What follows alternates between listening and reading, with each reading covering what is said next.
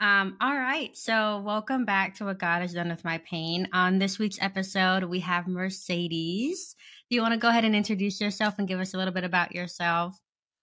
Hello, hello. Thank you so much, Emily, for having me on here. I feel so blessed. I'm so grateful that God put this in my path and in my life. My name is Mercedes. I am 27 and I'm Canadian.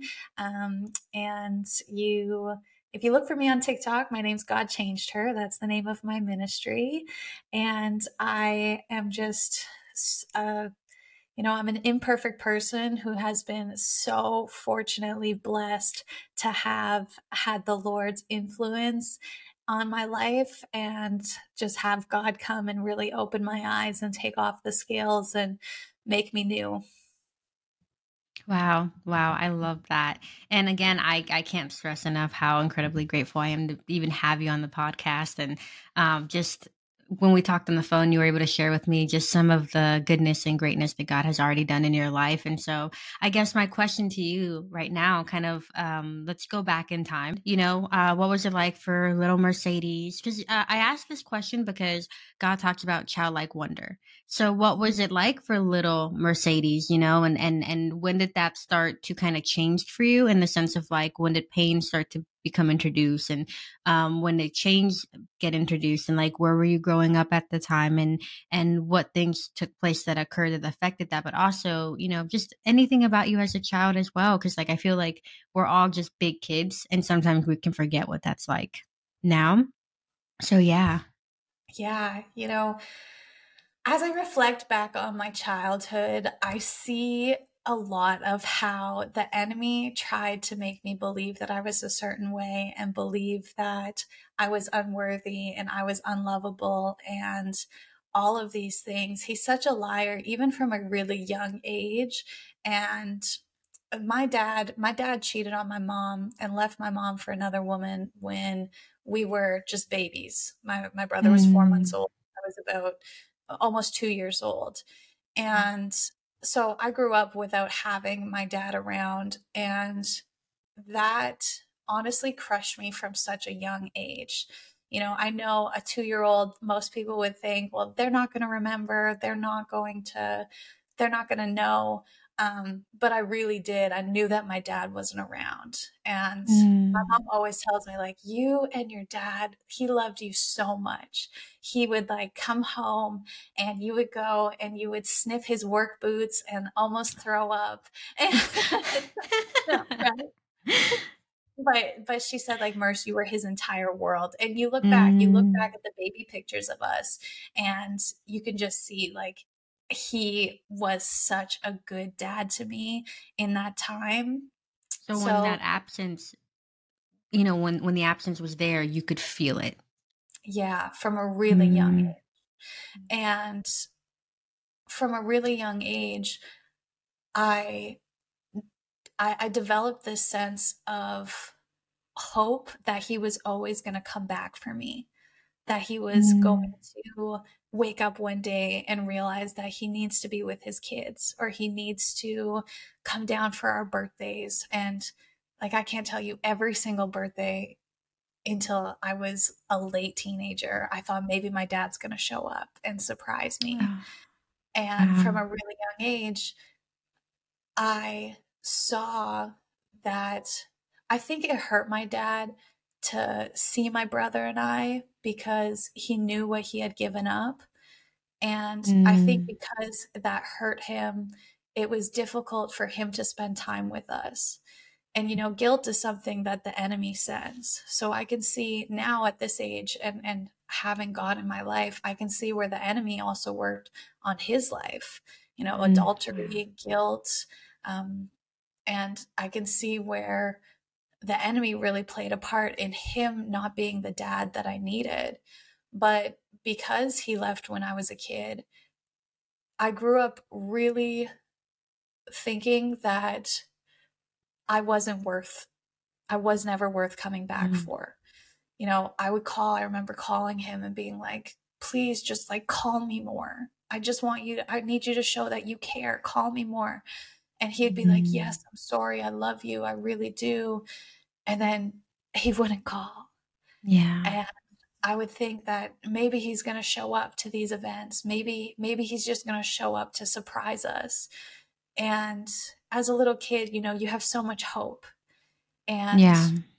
you don't really know, you don't have the understanding of everything that's happened in the background. Now, as a 27-year-old God-fearing woman, you know, my mom, and somebody who has a really close relationship with her mom, my mom often says, like, Merce, your dad and I weren't a good match. I wish I was nicer to your father. My mom says that when we were born, she became so much of a mama bear that she really let that relationship slip. So my mom takes accountability and responsibility for where she was in the relationship too. But I remember as a kid, I remember being so mad at my mom and not understanding why my mom and dad weren't together.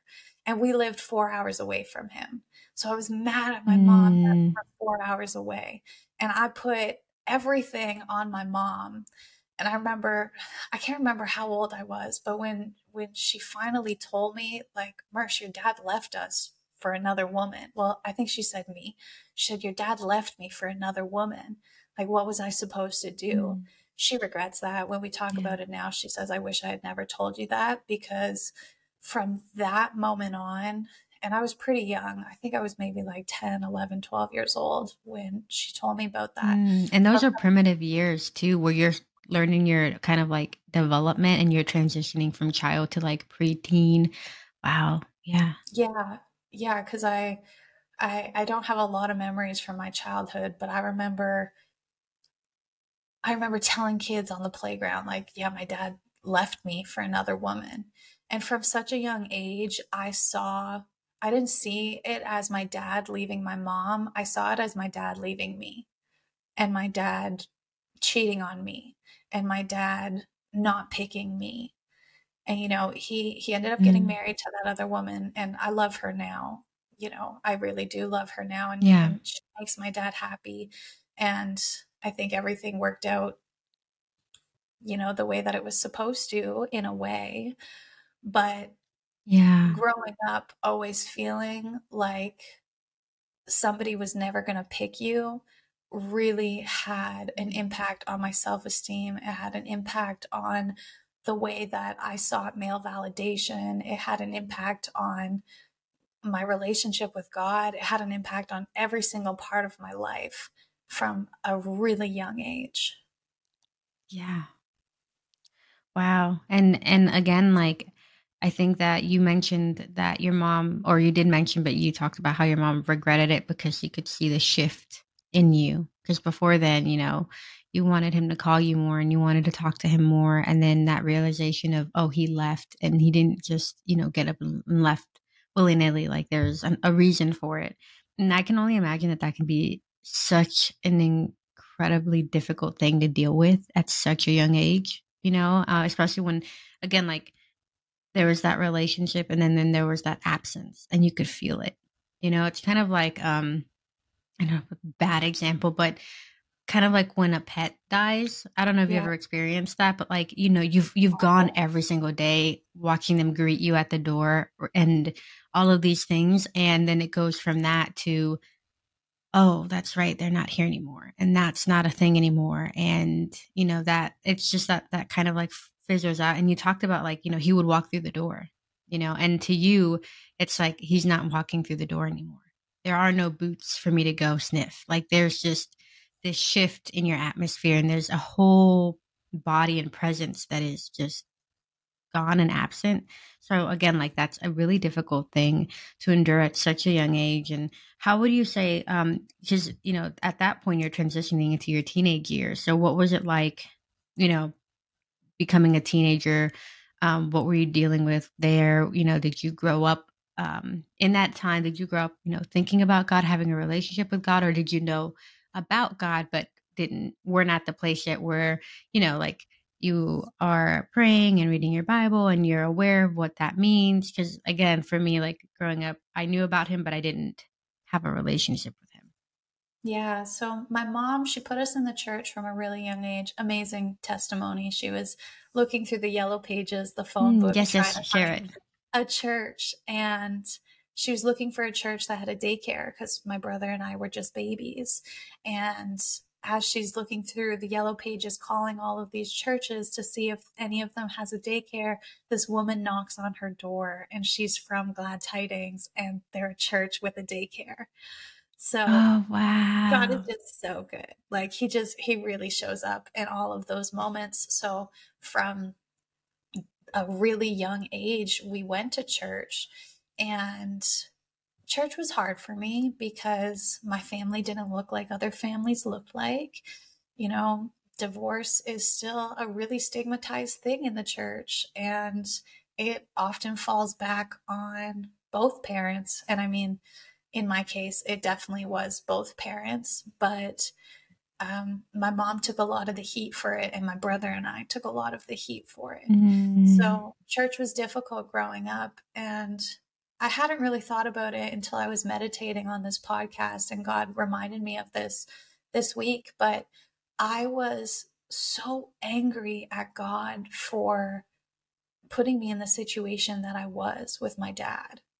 I was like, God, how could you possibly let this happen to me? And I didn't Mm. know God's love. I didn't know his compassion. I didn't know his grace. So I just saw him as this dude in the sky who, you know, ran everything and had all of these rules, but was so okay with letting a kid's life be ripped apart, Mm. because that's really how it felt, that my life was completely and totally torn apart. There was nothing I wanted in the world more than my dad. And no matter what, I never had that. And then I was surrounded by kids who did have dads. And I got to watch what healthy relationships looked like from the outside. But here I am having to beg my dad to include me in his life. Like, you know, Drew and I, we weren't invited to their wedding. We weren't Mm. we weren't a part of their life like that. We would go down and ask for family pictures, and we never got any. I have no pictures with my dad since I was a baby. And Mm. all of those things I would bring to God, and I would be so mad at him. And then I also didn't see him as a father, and I also didn't know how he could love me.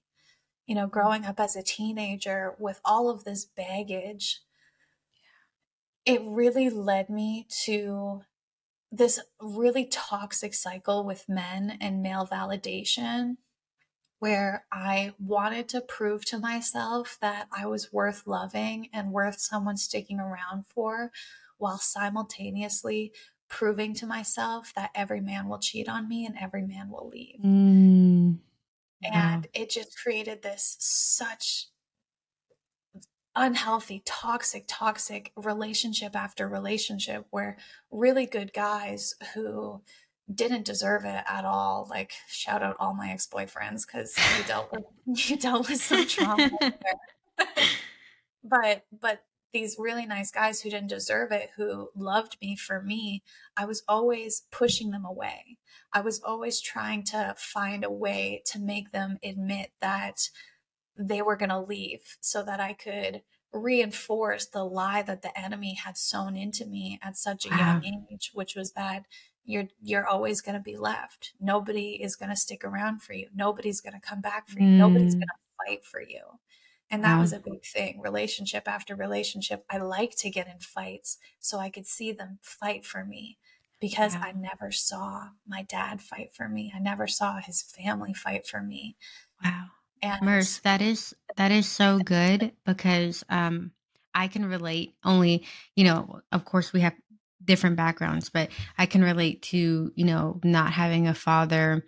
Mine was a little slightly different, and those who heard the first episode know all about that. But mine, I mean, mine was in my life up to an age, but I told my mom to leave. I said, "Why are you still here? This is like watching her get hurt, watching myself get hurt, watching the condition that we were living in, and it didn't make any sense to me. But I still hurt because I would see other people with, with their parents and their dads, or even as a stylist, like before I went through the healing that I had to go through creating the podcast, like I'd have clients say, especially like college kids would say, like, oh, my parents were going on vacation, or they'd have a group chat with their parents. And I remember being like, what is that like to have that type of unity? And, and I also went through that thing where I just want to validate you because, wow, I had the same problem, because I wanted to fight because I wanted to see if you were willing to fight for me. Like, am I worth the fight for you when things get hard? Are you going to, fight for us? Are you going to fight for me? And no matter how ugly it gets, and I don't want to say necessarily healthy to argue and fight. It is healthy to, fight for one another, like, through sickness and health, but in the way that you mentioned it, I can absolutely relate to what you were going through because Mhm. I too fell into that pattern of um just being I want to say sensitive and angry and starting an argument just because I was like, all right, gotta test it. That was a month Yeah. ago, gotta see if it's still valid now, did it renew itself? So I just wanted to tell you, like, I really see you in that, and I also can really relate to you in that experience because I too, fell into that same lie and need to validate myself through arguing. um and that can, that is so damaging for us because then we think that's normal, but then that's also damaging for the other person because they're fighting and they don't even know why they're fighting so constantly. So I just wanted to say Mhm. that was beautifully explained on your end because I was like, wow. Thank you. Thanks for sharing. I love what you've said. Validation. That's really what it comes to is, my mom did a great job. She did a great job of making me confident and making me independent and making me feel pumped up. But there was nothing my mom could do to take away that yearning for validation from my dad. And that led to me trying to validate myself through different men. And one of the ways that I felt the most validated was through sex. You Mm. know, nobody nobody doesn't like you when you're fooling around with them. In that moment, Yeah. everybody's eyes are on, all the eyes are on you. That there's no outside world. And I really I would really turn to it as a comfort, and I would really turn to it to validate myself late into my late 20s that I'm wanted and I'm worth it and somebody will come back for me. And Mm. even if I was going through these vicious cycles of being with the person that I'm not supposed to be with, I would, fool around with them or sleep with them. And then for a moment everything seems fine because you're back on top to being wanted. You're back to Yeah. feeling that validation that you're so desperately missing in your home life. And at the time, I growing up in high school, daddy issues was a really big thing. And I think it still is, but like I fell into that stereotype so hard, and I almost used it as a crutch to validate the actions that I was doing and be like, oh, yeah, this is my dad issues, which is in part true. But there wasn't a part of me that was like, okay, I'm going to do something different. It was, yeah, you know what? My dad left me. So, and girls with daddy issues do these things. So I'm going to do these things. And I really tried to validate myself through the world from that from a really young age. Wow. Yeah. And it's just incredible hearing you talk about all of this because, it's it's an actual effect that it can have on us, but how we each perceive it or how the lack of a father figure or even, I've had someone on here who talked the lack of her having her mother because her mother passed away. um it can be so impactful, especially at such a young age for us. And then when we're transitioning, we can lose ourselves even more in the world when we are at that, preteen, teenage stage. Because, I feel like even for me, like I've always sucked with cars. And for a Me long too. time, my excuse was, well, I didn't have a dad to teach me any of this. Because people would look at me like, shouldn't you know this? And I'd be like, I don't know this. I don't have the dad that was like, come out here and let me show you how to change your oil, or come out here and let me show you how to check, your antifreeze. I had to learn by my car itself like conking out on me because I'm like, oh, something's not right. And, people look at you at the mechanic shop and like, you didn't know that you needed to put air in your tires more every time. Like I knew, but I didn't know. And I would question myself. So it's like down from like the importance of having them there to even just the minute things of them teaching you how to do, for example, like even I think now I'm sure there are people who are listening who have that absent parent, but like if you're moving, like who am I going to call? I've got to figure out if I Mhm. have a friend or friends who are willing to help me move because I don't have parental figures that'll drop. Because I live in an apartment complex and I've seen people, their parents roll up, they've got everything and they've got the trailer, they've got the muscles. They're like, all right, let's go, go, go. And I see that as same thing in our lives when it comes to when you don't have a parent in every day. You don't have someone showing up to help you carry that baggage, to tell you what to do with that baggage. And one parent is great. But there's a reason that the Lord designed it with two, because you need, they both work so beautifully together in that teamwork. And when one is missing um, and it and their presence is so loud to you, you start to kind of try to find your way through other things and discover yourself. And when you don't have the guidance, because like again, having a mom is fantastic, but then having a dad, and I'm sure you've seen the TikToks where it's like me taking my daughter to Paris so that she's not impressed by her, by you taking her to Miami or something. Yeah. So all of these little things you don't think about, but because when I saw that TikTok for the first time, I'm not even gonna lie, I was like, oh, I was that person who was impressed going to Florida with that one person. But all of that to say is that like all of the things that they do can build us up, but can also build us down, all of that. So it's just, again, so beautiful how you've talked about how this affected you and how this led you down on a particular road. So, and I know that when we talked on the phone, you also talked about like, you transitioned out of the teenage and you went into your adulthood. And this is really where, I mean, I think you mentioned, and correct me if I'm wrong, but you did discuss drinking as well. Was that before the legal age or around the legal age when you started to also dabble a little bit with alcohol? Oh, way before the legal age. In the town that I Okay. grew up in, there was a big drinking culture. And I think I was so insecure and I think I was so ashamed of the lifestyle that I was living from a really young age and just who I was, that alcohol was a big escape for me. Like I was oftentimes the drunkest girl at the party. I wouldn't just drink a few drinks, I would drink to black out. And there was often times where I would wake up and have no idea what happened from, I think I started drinking from about 16. And as I transitioned out of high school, it got worse. I got into drugs, I got into weed, and then I got into some heavy, hard drugs. And just the combination of the three really wrecked my psyche. And I think that at that point in my life, I was so angry at the way that my life was. I was angry with the choices that I was made. I was angry with my dad. And by this point, my dad had had two other kids who are amazing and they're phenomenal. And I absolutely adore them.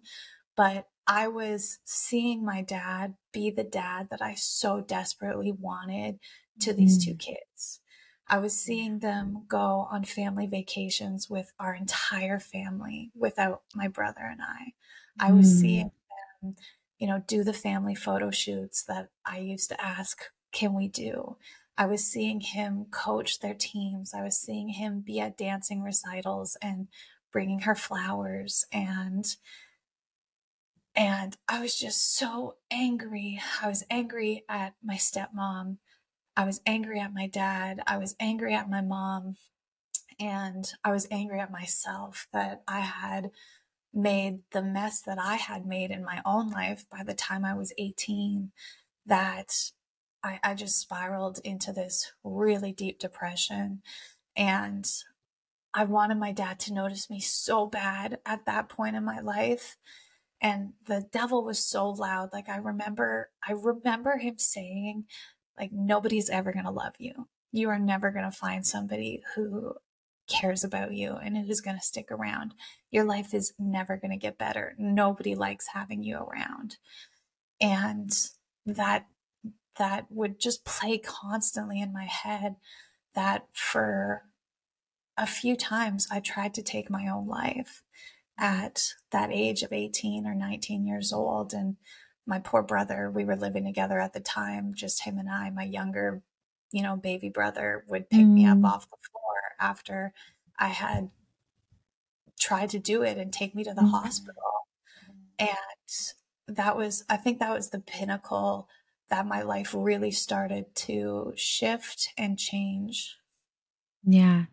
And wow, like I can definitely just say I'm so incredibly grateful that, the Lord's hand was over you during that time, because that Amen. voice can be so over, Mhm. in that darkness, it can be so loud and overpowering even your own thoughts, and convincing that, like, you can't, it's not going to get better, no one's going to love you, you're useless, and all these lies that are quite opposite of the truth. Um and with all of that you said, with the drinking too, before I forget, like, did it, when you were drinking so much, did it like still taste like alcohol, or that at some point was it just like your tolerance went through the roof with it, and or was it Oh, like, even though the taste was still strong, you were just trying to black out?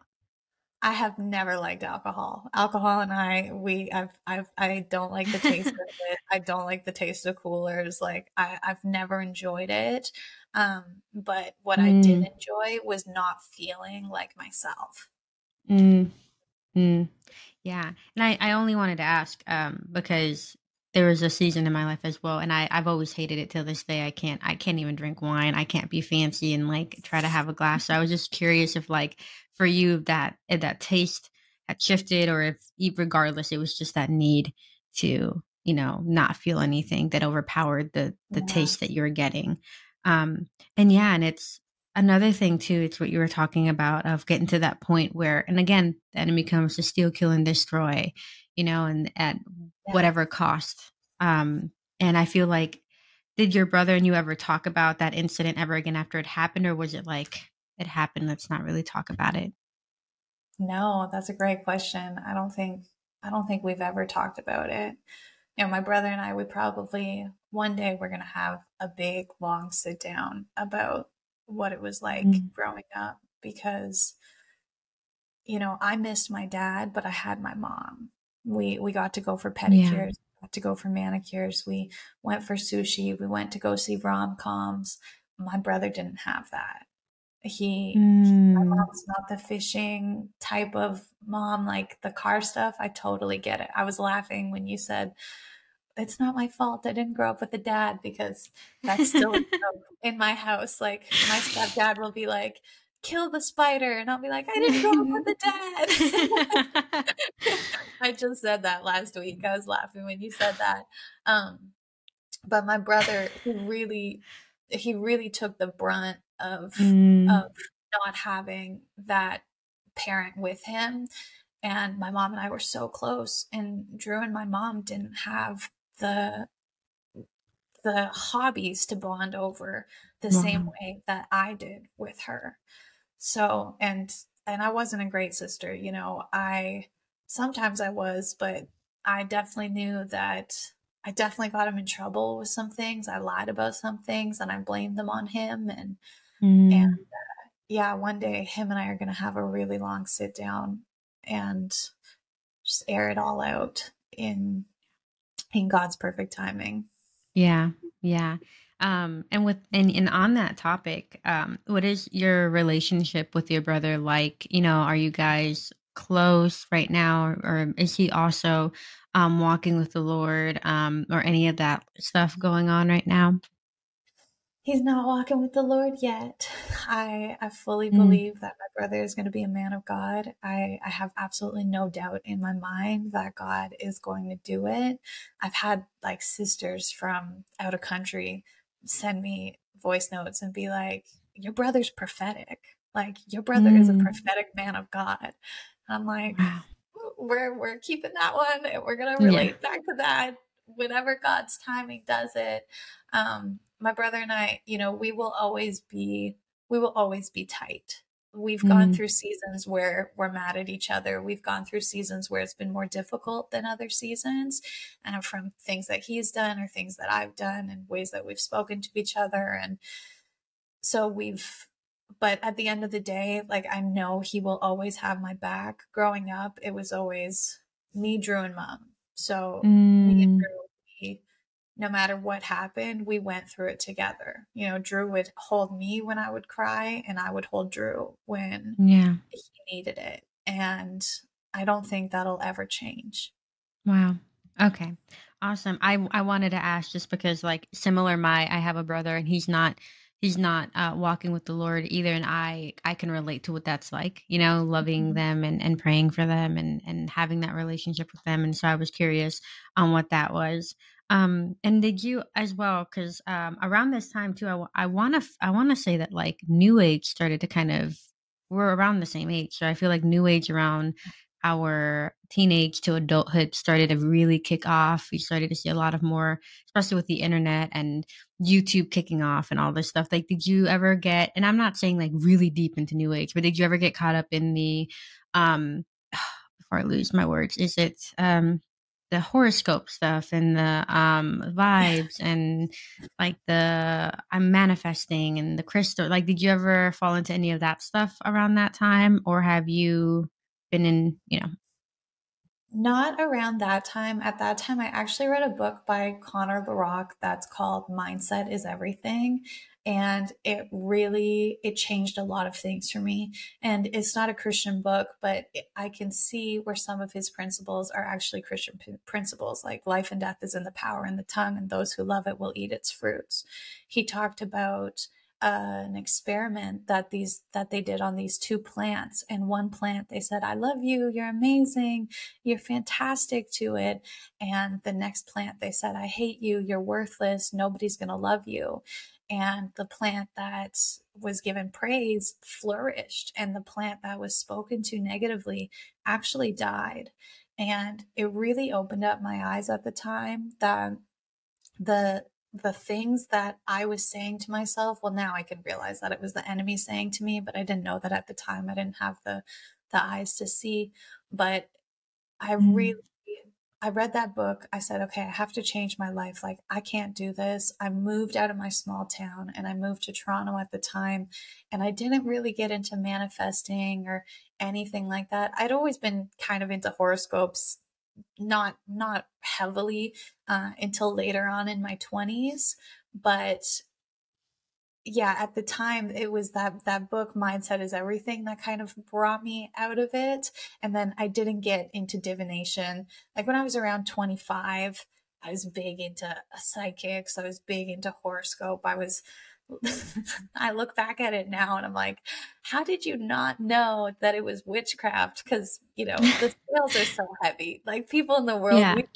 when you're in the world, you really have no idea. But we would write Yeah. down our manifestations and we would put them in the moonlight overnight to bathe in moonlight, and then we'd light them on fire the next day. Like, I'm like, All the things. I was. Like, not see that this is just like blatant witchcraft.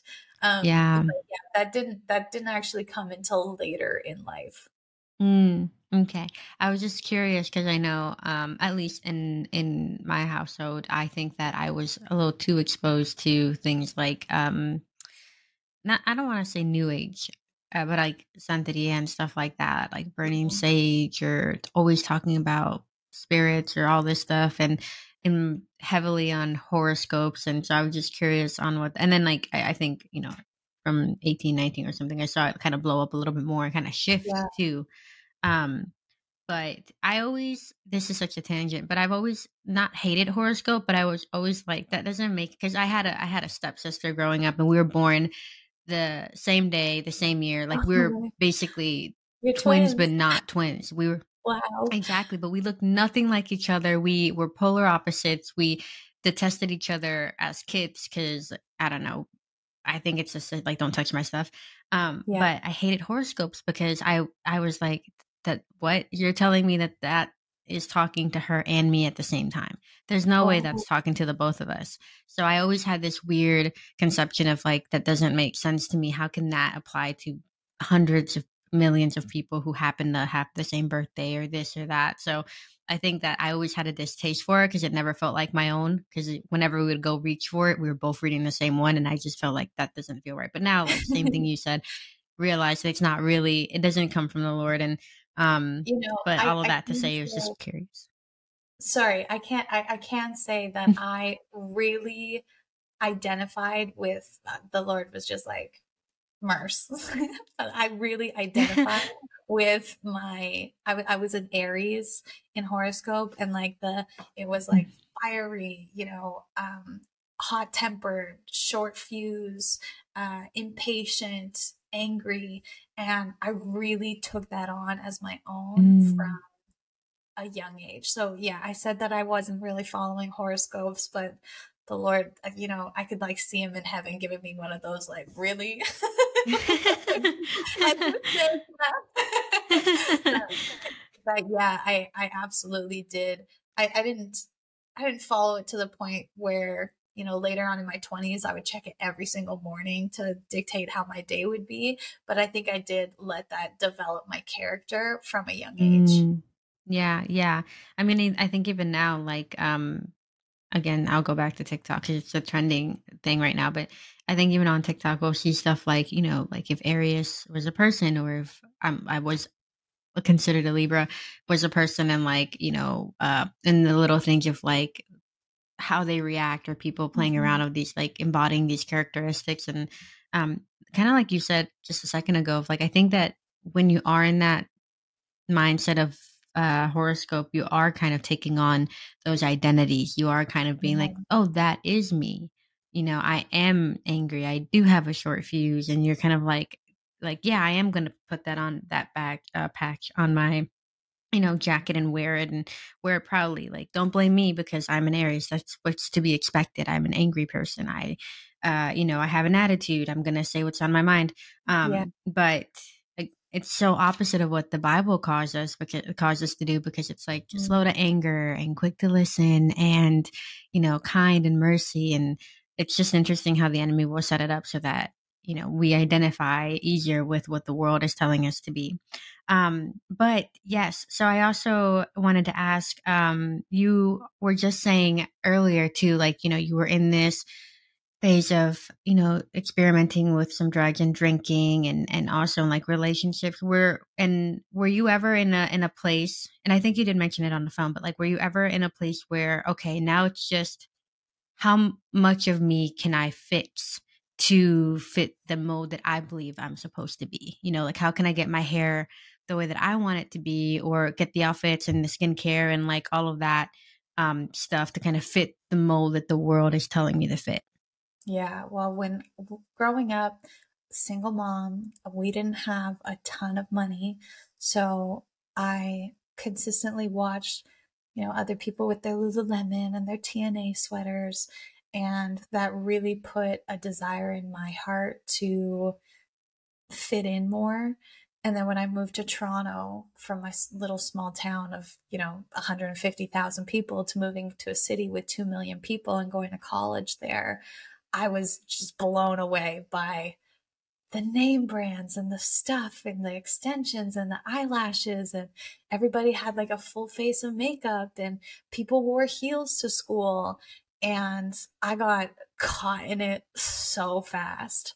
I I went from not wearing any makeup. I went from, having these little shabby clothes to, not, I shouldn't say shabby clothes because Winners is awesome, but I didn't have I didn't have name brand stuff. Mm. So living in a city where I really desired that.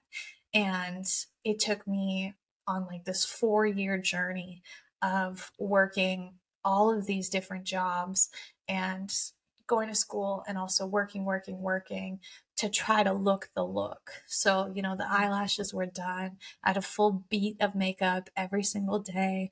Um, I was working in a nightclub in Toronto at the time, and they had told me I wanted to get bottle service there. And they said, Merce, like, we love you, but like, you don't have the boobs to fill it out. So I went and I got plastic surgery to Mm. fit their Yeah. their mold and the mold Yeah. of what just like pretty girls looked like in Mm. Toronto.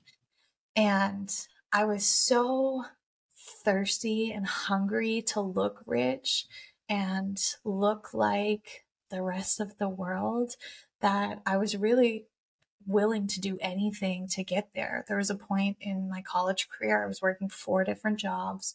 I was sleeping like maybe 2 or 3 hours a night.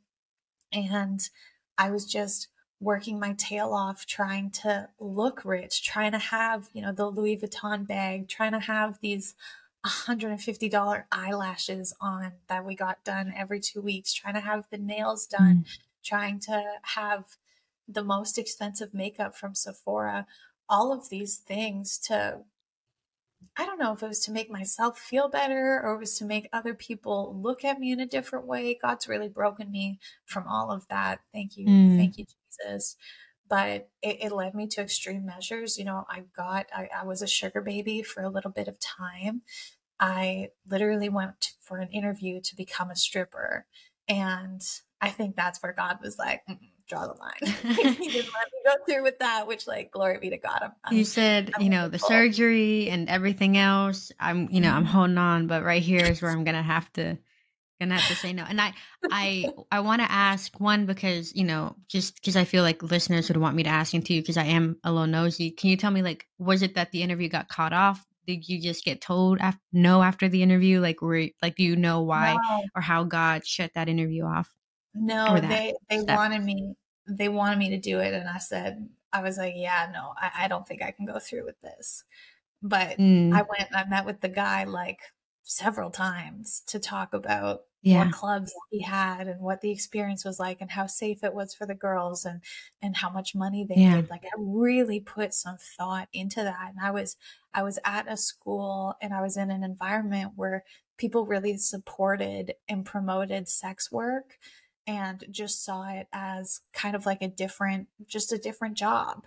I was around no Christians, obviously, and I wasn't around people who viewed sex as a covenant. So Mm, that, mixed with sex gives me validation, mixed with my looks are what people care about the most, mixed with I need the most money to look rich, just wrapped all into one really messy situation. yeah. Wow. Wow. And so good that you broke it down that way too, though, because like that attraction to it and the Mhm. consideration of wanting to do it. And wow. And you said that was like within 4 years you were going through all of this and like, the makeup and all of these. I mean, because again, YouTube was really blowing up with all the makeup influencers and all of the good Mhm. stuff coming out by so and so. And the name brand. And I think for me now, I look back and I honestly had like, I call them the Angry Bird eyebrows because you know how like it was back in the day, like you lined them in and you shaped them. But Mhm. I don't know what I was doing, but I definitely did mine like the Angry Bird eyebrows. And I can't believe that I not only worked publicly, but was like in customer service working face to face. And I just can't imagine what people would think. But anyways, that we digress. um all of that saying is like in that span of 4 years, um you're doing all of these things and kind of like trying to fit the mold that the world is telling you to fit. Mhm. um how did you go from that to kind of saying like, oh, maybe I don't need to, or was it just like kind of after your relationship with the Lord? And as well, like while you were in there, did you not necessarily feel fulfilled, but were you like, okay, like one more thing and like I'll be top tier, like what my own expectation of myself is and my own expectation of beauty? Or did you actually achieve that at the time, to your belief, and then later started to kind of look at it and say like, wow, this isn't who I am though. Like this isn't Mm. me, my natural beauty. And like, did any of that kind of sound like, did it spark a memory or a topic in your head? Yeah, what a wonderful question. I definitely thought me getting my breast augmentation, I thought that was going to solve all of my problems. When I was growing up as a kid, I had lots of people make fun of me for how flat I was. I was like the president of the itty titty bitty committee. And I hope that's okay to say on No, you are absolutely fine. I just love how you said the president. No one else is elected but me. here. and and I think, I was so focused on sex from a really young age, that I felt like I wasn't fully a woman without it. And then people were so mean, high school bullies, all the Mm. things. And it was a Oh, big girl. insecurity of mine. And I had ex-boyfriends at the time be like, man, like I wish you had a bigger chest. So it was really, I know, boo, I know. And, and sorry, my facial expression gave me away. I know, I know. So a combination of all of these things, and then my work saying, we love you. We'd love to give you this. And mind you, I was working at the biggest nightclub in North America, and I watched the girls make like 30, 40, 50 grand a summer in tips. They, Wow. oh yeah, like money like I've never seen before. I'm not Ran gonna him lie. I like could see why swag. that would be like, hmm, interesting. And all I'm the interested. girls, yeah, totally. And the girls would be like, "What?" Because I worked in coat check, and then I worked in the cash room, and Mm, the girls would be like, "Why are you in here? Like, why are you not upstairs serving with us?" And yeah. I was like, "Why aren't I? Like, I have to look like you. I just don't have, the boobs to fill it out. But if I Yeah. get that done, everything's gonna be peachy keen." And Mm, so when I got them done, I thought that that was the end of all of my problems, in how I felt about myself. mm, And for a while, it it was like a high I couldn't get off of, and eventually that high wears down. It took about 2 years for that high to wear down, mm, and for me to really look in the mirror and be like, when I really found out that I wasn't happy with myself, I was living alone for the first time, because I had always lived with roommates, mm, and I couldn't be alone. And mm, if I was alone, I needed to call somebody else. If I was alone, I needed to be high. Like I could not just be mm. alone with myself in my thoughts. And that's when I was really like seeing myself for who I truly thought I was, rather Mm. than what I looked like to the world. Wow.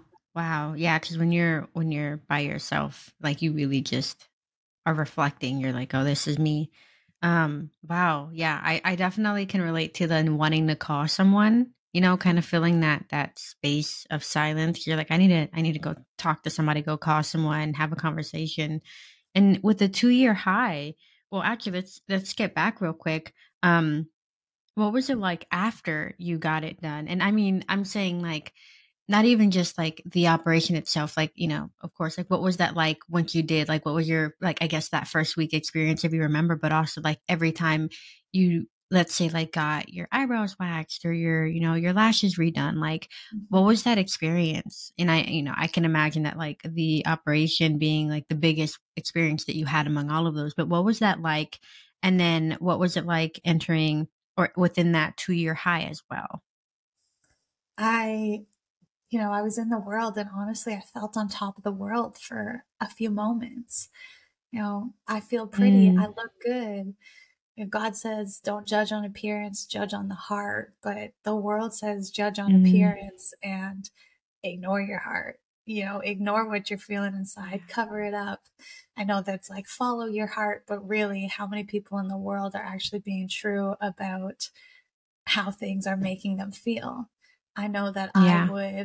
if I felt bad, I'd go buy a new outfit. If I felt bad, I'd go get my nails done again. I'd go get my lashes done. So my Mm, my validation to myself was the outward appearance that I had, and it fed back into that male validation. It would always come back to, boys are going to like me more now that I'm bigger. Boys are going to like me more with my eyelashes or yeah. with blonde hair or with all of these different things. And it was never about me liking myself more. It was always about other people liking me more. And, those 2 years, they were, I was still in the world. So it was fun.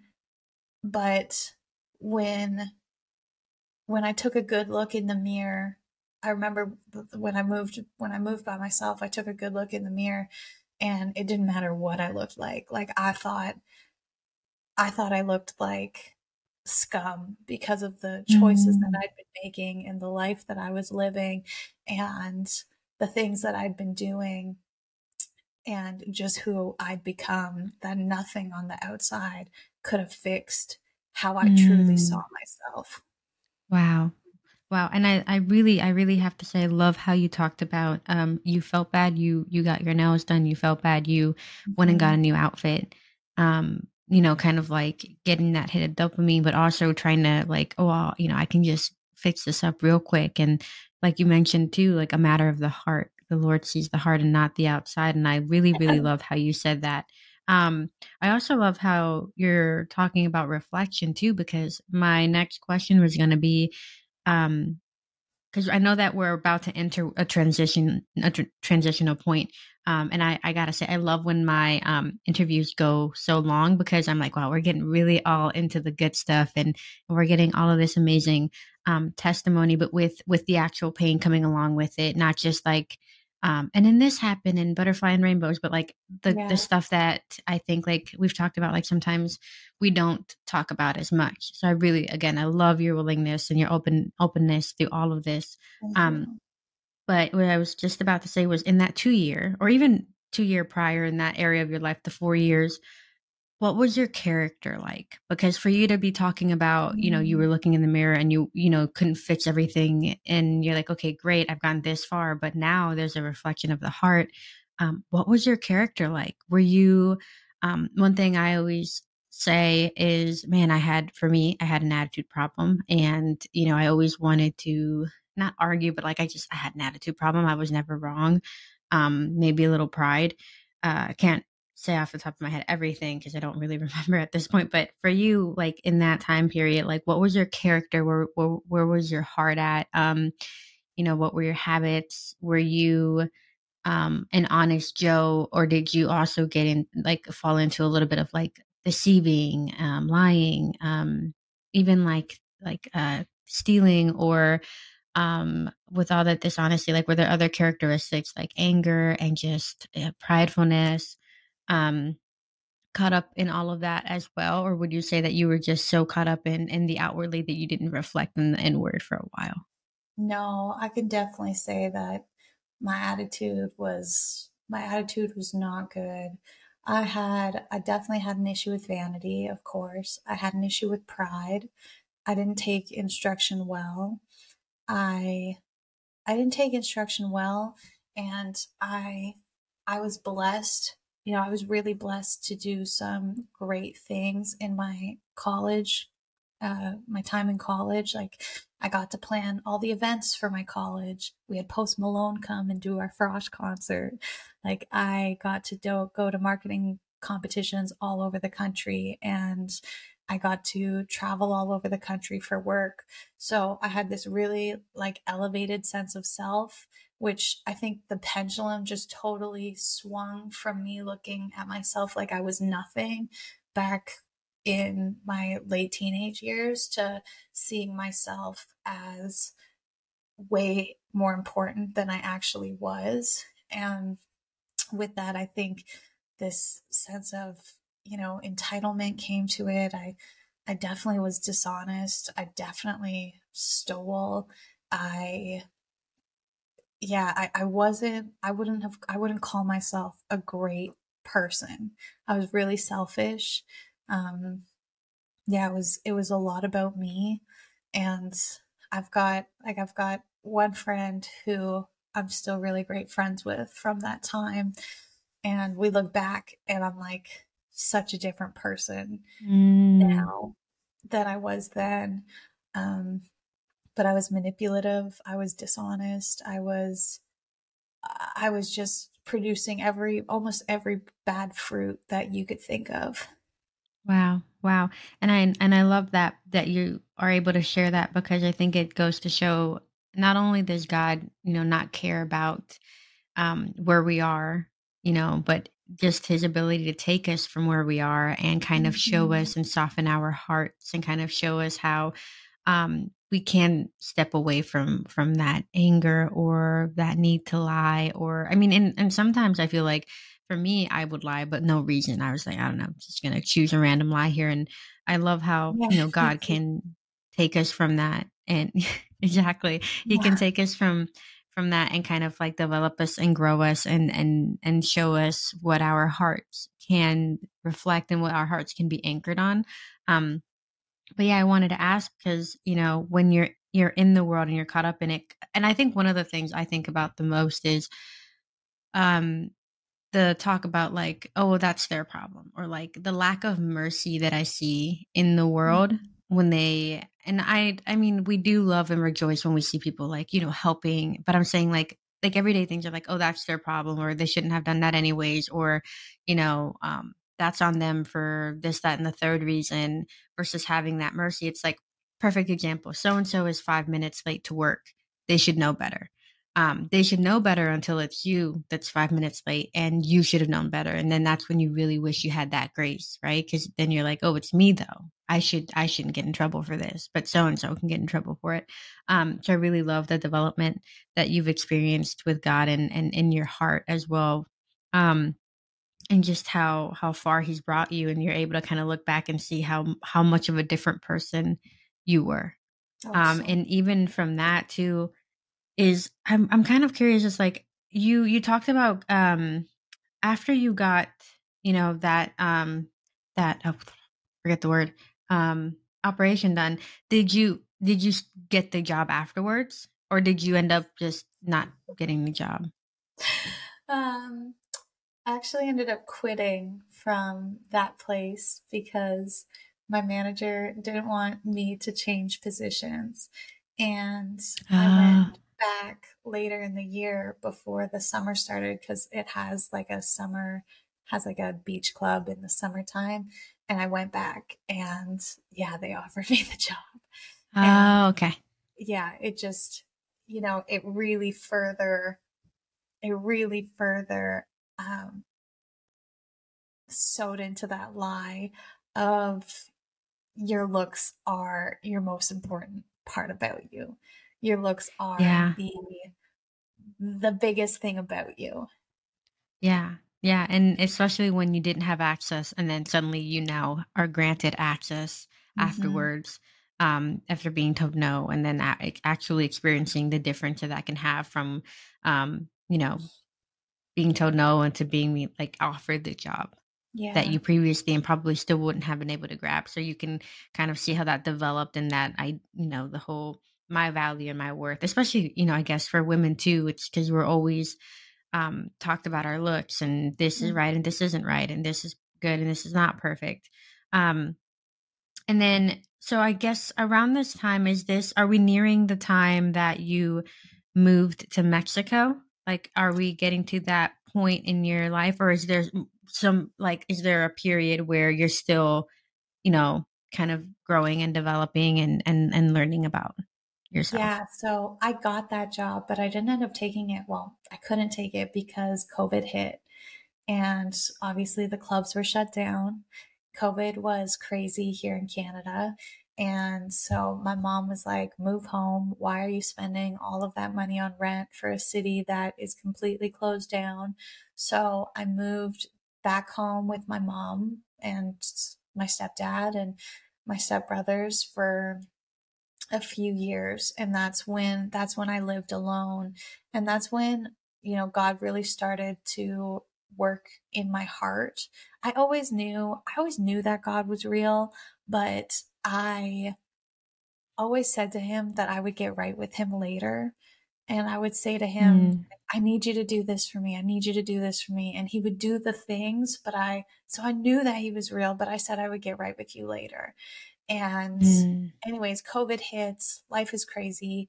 We, in January of 2021, I was working as a marketing coordinator, and I just knew that I was going to leave Canada. I didn't know how I knew, but I just knew I was going to leave Canada. Now I know that was the Holy Spirit. Thank you, big guy, for that direction.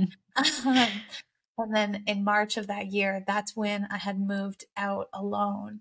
And God bless my friend. Dom, I've got this, my best friend's name is Dom, and she is on track to become a therapist. She's going to school to Mm, become one right now. And she worked at a therapy clinic. So when I was living by myself, and she is one of those friends who can call you on your patterns and call you mm, the things that she could see that I was the destructive habits that I had in my life. She wasn't afraid to approach those and ask me about those. And she was like, Merce, I think you need to get into therapy. And I was like, yeah, I do absolutely agree, but I don't have money for it. Like therapy was mm, like $150 a session. I was like, I would love to, but yeah, I just don't have the funds for it. But she was working as a receptionist for a clinic that summer. And she said, well, we actually have a summer student who is practicing, but she needs 1,000 hours to get her clinical mm, degree. She's like, she's been through all the school and everything, but like, why don't you see her? So February or January, I know I'm going to leave the country. March, my friend is like, you need to get into therapy. In May, I had two other friends from Toronto that I went to college with who were like, hey, why don't we move to Mexico? So I could really see God's hand in my life just starting to make things move.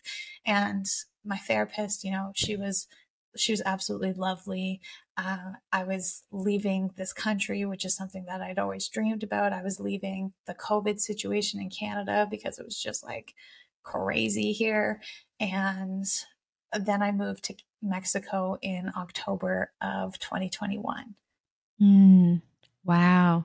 That is incredible. That is incredible seeing how God like lined it up and again like the Holy Spirit kind of giving you that nudge even though Mhm. you don't know what that means. Um and I really I love again I think we all need a friend like Dom. I think we all need someone to Yeah. kind of call us out and say, "Hey, there's a weird pattern going on, are you okay?" And again, why community is so incredibly important. um and talk to me about what that was like though, like what was it like moving to Mexico, and where can you see yourself, or where can you look back and see yourself giving your life to Jesus, or even like starting to be like, okay, I think I need to get serious with the Lord, or where could you see God nudging you and saying like, hey, like I'm still here, I'm still interested in you, and I still want a relationship with you? So, one thing that happened every time that I moved, I would see it as an opportunity to reinvent myself. And here in Canada, like I really don't have a lot of Christian friends. I had absolutely no Christian friends growing up. And mind you, I was not in the places that you would find Christian people. So I understand why. But when I was going to Mexico, I said to God, like, hey, God, I'm going to get right with you. Like, and I didn't know what that meant. That was the only thing I said because I wasn't a prayerful woman at the time. The only times that I would pray is when everything else in my life didn't work. That Mm, was the only time that I came to God. So I said, okay, God, I'm going to get right with you in Mexico. And I didn't really know what that would look like. I thought maybe I would join a church. I didn't think that would involve me reading my Bible. mm, I had no idea what that would look like.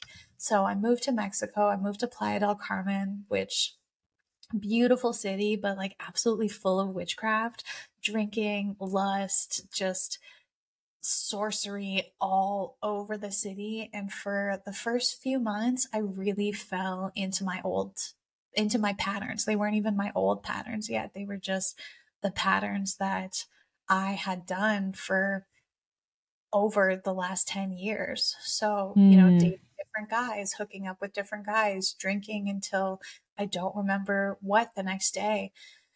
And then in December, everything started to change. Actually, November, everything started to change. The first few people that I met in Mexico, they all knew of God.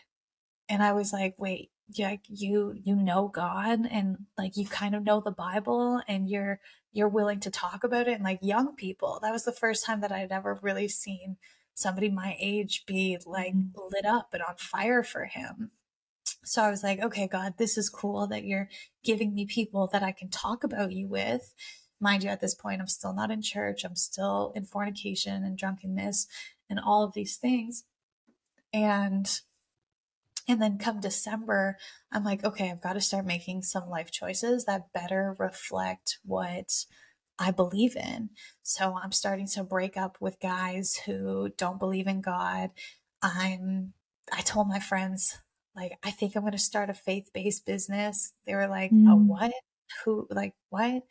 My friends, that best friend, Dom, it was really hard for her at the beginning because in December, she could see the switch in me.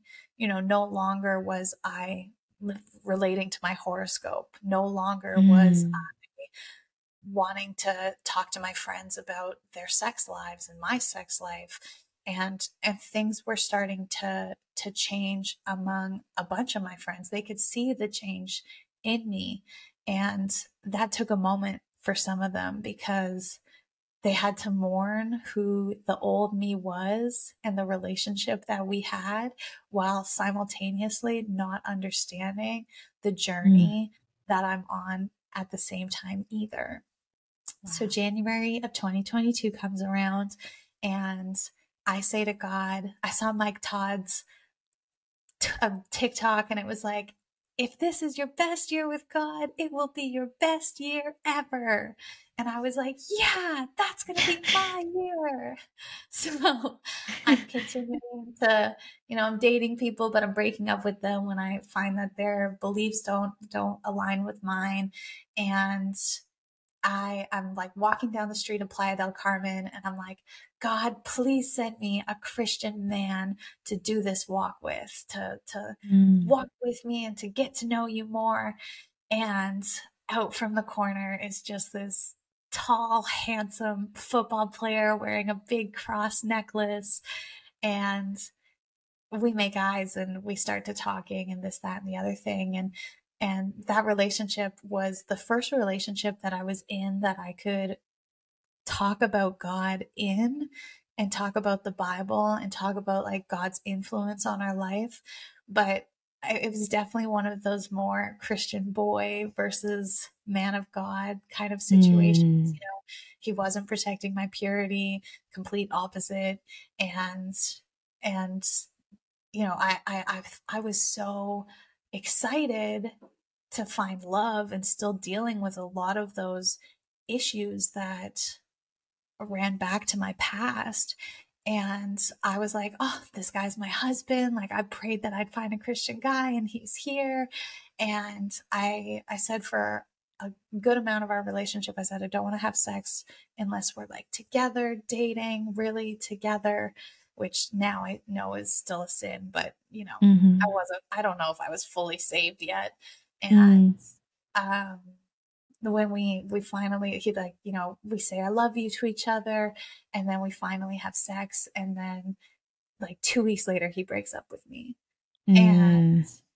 that breakup was one of the hardest breakups in my life, just because it was a catalyst of every single guy that I had given my body to, given my love to, given Mm. a piece of me to, expecting that that was the last time that I would do that. Yeah. And when that happened, normally in the past, when a guy would pull away, I would do everything I can to keep them close. I would do everything I can to um, draw them back in. I think at the time I would align with like the anxious attachment style, where I would just try and try and try. And this was the first time in my life that I was like, you know what? He started to pull away, and I said, I'm just going to read my Bible. I'm just going to get Mm. out a Bible, and I'm going to read the Bible and see what the Bible has to say about it. And I did a Bible plan on the U Bible app about identity, because at that moment, at that time, I realized that my identity was so wrapped up in what everybody else thought of me, whether it be my dad or my mom or the people I worked for or my friends or the guy I was dating, that I didn't know what my identity was outside of people's opinions of me. And that was the first time that I had ever opened my Bible. And that Mm. was when he finally broke up with me. later on that week, I was sitting in my apartment and I was crying. And that was my surrender moment. I said, God, if you are real, and I knew God was real, but when you're living in the world, I said, God, if Mm, you're real, like I'm done. I'm done doing this on my own. I always make horrible decisions. I can't do this anymore. I always lead myself to getting hurt. I hate the life that I've created for myself. I hate the decisions that I've made. I hate who I am. I'm done. Like I give it to you because I'm not doing a good job here. And mm. when that happened, I literally felt the presence of God come into my apartment. I felt that peace that surpasses all understanding. I wasn't crying anymore. I felt love and I felt okay. Whereas in the past, breakups would absolutely destroy me. Like Mm. they would just, I would be hurt for days and days and days. And not that I didn't hurt with that breakup, I definitely did. But in that moment, I knew that my life was forever changed in that moment. Wow. Wow. I cannot stress to you how beautiful that is, that surrender, that Mhm. acknowledgement that you're just like, I can't do this anymore. I am tired. And I love how you said, I make horrible choices. Like I need someone to help me make better ones. And I actually, and I'm glad that you talked about that serenity and that peace because I forgot to ask this or mention this, but you talked about panic attacks before. Mhm. Um, and to hear you talk about, and this was on the phone when you talked about panic attacks, but to hear you talk about that serenity that the Lord brings, can you talk about how that was like when you have that previous comparison of like you've experienced panic attacks, and to go from that to then being in a place where you're fully immersed in the love of God, and you're feeling His love and His care for you, and just Him show up, Him walk through that door, Him be present in that moment as a father to you. Can you talk a little bit about what that was like, comparing it to like knowing what it's like to have a panic attack and to have um, lived through them to now be experiencing, God's love and presence. Yeah, I wasn't a very anxious person, glory be to God. I didn't get them very often, but I got them whenever I broke up with a guy because it was like my world was over. Like there goes my Wow. validation, there goes who I am, there goes the love, there goes everything. They were so idolized in my life. And so when that relationship would come to an end, it was like me having no identity in myself and having no father and having no heavenly father, that it was just too much for me. And I'd have these panic attacks and I'd cry and this, that, and the other thing. And I was in that moment of surrender. Right before I surrendered, I was mid one of those. And Mm. I had, usually what would happen was I would just cry until I fell asleep. I'd get a headache and I'd fall asleep. And that was the first time in my life that I felt God's presence and felt the peace that He promises. I had never felt that ever before. So good. And I love how the conversation is so led by the Spirit, because I completely forgot to mention it, but I guess it came at the perfect time to talk about of how you, when you did get them, it was during a breakup, and how in that other breakup, it's where the Lord, came in, and where there could have been that panic attack and cry till your head hurts and fall asleep. God just came and filled you with His love and goodness, and that's just incredible. So now that you've experienced His love, what Mhm. was your thought, process after that? Like, what was it like to kind of be like, whoa, like did you know you experienced God's love, or did it take a minute to kind of be like, what was that? Like, I've never felt that type of peace before. And what was everything like after that? Like, what was it like, from that day forth, and in your character, in your um not appearance, but your the way that you even looked at yourself, and that relationship with the Lord, as you started to step into it more, but especially after that experience. I knew right away that I needed to get baptized. I knew right away. So I went on to like the English group for Playa del Carmen, and I typed in baptism, and I found a church that offered baptism. And I got baptized right away, got plugged into a church, met some phenomenal people who really helped start shaping my walk. I started to fast. God was like, write a devotional about working for God. I was like, sir, like you're talking to the woman who's idolized work her entire life. What do you mean you want me to write this devotional? So started on this devotional, which Wow. ended up being like 130-page devotional Oh about my gosh. Okay, the real quick, Lord. just gonna take a pause. Do you still have that, and how can I get my hands on that? Because now I'm curious. I I'll love send that. it to you. I'll send it Yes, to you. please. I will. Yeah, I will. I Wow. need to. We actually just finished a 10-week Bible study on it that I hosted Mm. on Zoom. So there's a few things that I want to go in and tweak, and somebody had told me when I was writing it, it's going to be so funny. You're going to look back on this and you're going to want to change things and want to show more of who you are now. And at the time I was like, I know everything, God was still healing me. uh, uh, but, yes. but yeah, Okay, go back. I just needed to take a pause and say I want that. but I do want to say, I, when I first came to the Lord, I was really misled in the fact that I thought that following God meant I would get everything I wanted when I wanted it. So I was like, I remember I was walking down the street with a friend and I was like, yeah, God gives you the desires of your heart. So he's going to give me everything I want. I'm going to be rich and I'm going to marry that guy. and and I got really caught up with, prophetic. I say that with like in quotations Mm. TikToks on like Mm. prodigal spouses and you're only separated for a reason, and which now honestly now I believe that stuff is like divination and I believe that it's Mm. not from God. Yeah. But that's a whole other whole other Yeah. story.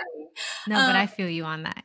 yeah, I really got caught up in that. So I for a good amount of my first year of my walk, which is so crazy, like last year, I thought that if I followed God, that God would reward me with that guy as my husband, that God would reward me by paying off all my debt, that I thought my life was just gonna like instantly get better and instantly get easier. And it's not that it didn't get better, because it really did, but I was so wrong in all of those areas. I thought that Insert God was going to work for me. that. It makes me think of inserting Paul laughing here, because Apostle Paul. 'Cause I wish there was a meme where, like, every time someone's like, "Oh, life is gonna get better," you just insert Apostle Paul. Just Like I hope you're okay with persecution. Um, yeah, no, it was so for the beginning of my walk, I could definitely feel that the Lord was strengthening my character, but I would definitely say Mm. I walked misguided. I Mm. surrendered my life to Christ, but I wasn't fully surrendered to Christ. I Mm. surrendered to him in of like, okay, I'm going to read my Bible every day and I'm going to watch sermons and I'm going to fast and I'm going to pray, but I still want you to do the things that I want you to do in my life. And Mm. it created really a tension of a relationship with God. And, the enemy had such a big part in that too. I would be thinking I would be hearing from God, and I'd be like writing, thinking that I was hearing from God. And it would be like, you're going to see him soon, like get ready. And then I would see him when he wasn't even living in the same city, like 2 days after the enemy would send me that. Yeah. So there was so much confusion Wow. in the beginning of my walk Mm. too. But like I was living in divination, I was living in idolization. I was still I was still clinging on to some of my ways of the world, but knowing fully that Jesus died for my sins and that God Mm. was real. So there was a big polarity in my life in terms of how I was walking and what I was learning. And like, I'm so embarrassed to admit this now, but like everything that I learned about God or that I heard, I would like bring back to that guy. And idolization was Mm, just such a big problem in my life. But it was yeah. definitely, my fruits changed. Like I definitely became more giving. You know, I learned about tithing, and I remember the first time I tithed, I was so like, it was so difficult for me to hand my money over. And then I remember I was tithing and I wasn't seeing anything from it. And I was like, your word says. Yeah. And I was angry at God, and I was mad at God about a few different things in this time. Um, but I slowly but surely, he worked on my heart to be better with kids. I got involved in a mission in Mm. Playa del Carmen, and you know, working with these beautiful, beautiful children in a impoverished area where, as before, you wouldn't catch me dead with kids like ever.